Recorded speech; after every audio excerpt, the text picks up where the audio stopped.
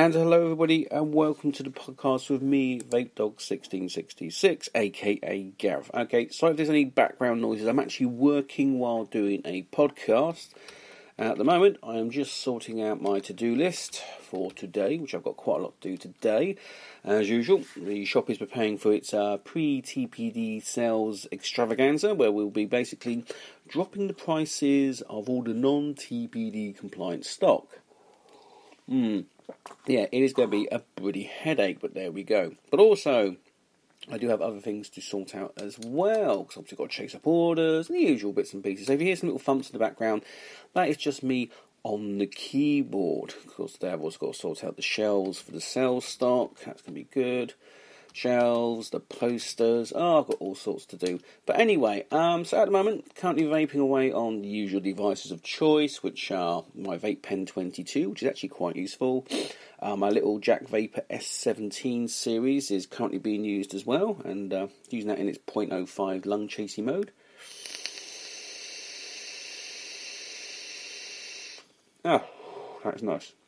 Good calls on those as well, and I've heard some news about the calls as well, which I will get into at another time. The guys are sending me out some new equipment to review, which looks rather interesting and probably right in the area that I like, which is obviously mouth to lung. So that should be good fun. So the other things we've got to sort out, so I'm sort of half thinking to myself as well. I've got the shelves and the posters. I've done the posters, they've been done. And we've also got to order up some more bits and pieces for everybody, including chargers, 2-bay chargers, 4-bay chargers.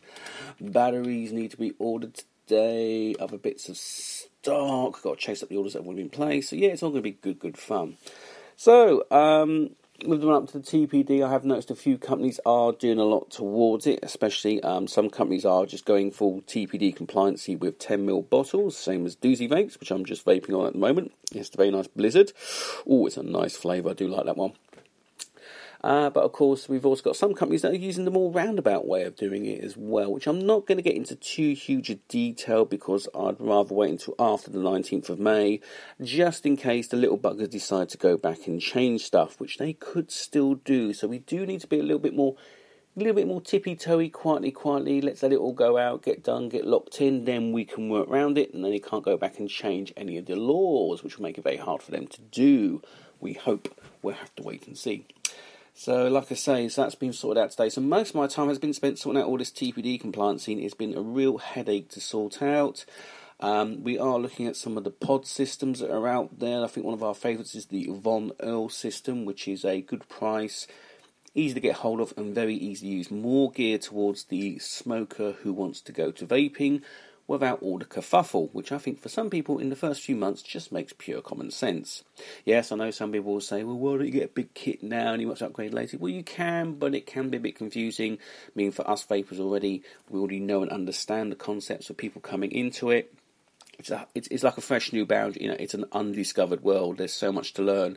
So the more we can make it easier for that transition, and then later on, people can upgrade. I mean, the little kits, even if you don't use them anymore, they make great little backup kits, travel kits. They still have a place, and they will often still have a function as well. Like I say, for some people, if they want to just go around every day replacing cigarettes with vaping, then obviously the little kits are great. If you want to get home and blow huge clouds, then obviously by using the two kits together, you can take the stress off one and off the other, which again will longevitize life, we hope. So yeah, I think there's a lot of people may be a bit, let's get, but I still think starting small is the best way. The simpler the system, the more chance of success, which I think is the key thing. A lot of people will come in, buy these big machines, week's time, they give up on them because they can't work and want to get confused by them. Let's make it easier for people. The easier we make it in the beginning, the more chance that they will grow into vaping, or even in some cases, just use little kids, get off the nicotine and give up, and then have a healthier lifestyle. If they want to continue vaping, that's totally up to them, Not everybody wants to stay a vapor. Some people just want to give up. So, swings and roundabouts, as they say. So that's really all I'm sort of more worried about at the moment. My plans for the future are, once the TPD is gone, hopefully I can step back a bit, take a bit more time to do reviews, start doing some of the bits and pieces we want to do in the shop. But at the moment, because of the build-up to the TPD, all focus is on there, and I think it's going to be like that for the next couple of months, I'm afraid, guys. So I'm going to be busy. I'll try and do as many podcasts and vlogs as I can, but bear with me. These are interesting times, so let's see how it all goes. Okay then, guys, I need to get out of here. I've got to go and open up the shop, get the doors open, hoover up the floor, do all the bits and pieces, and I will catch you on the next podcast. So until then, guys, vape on, vape safe. Bye for now.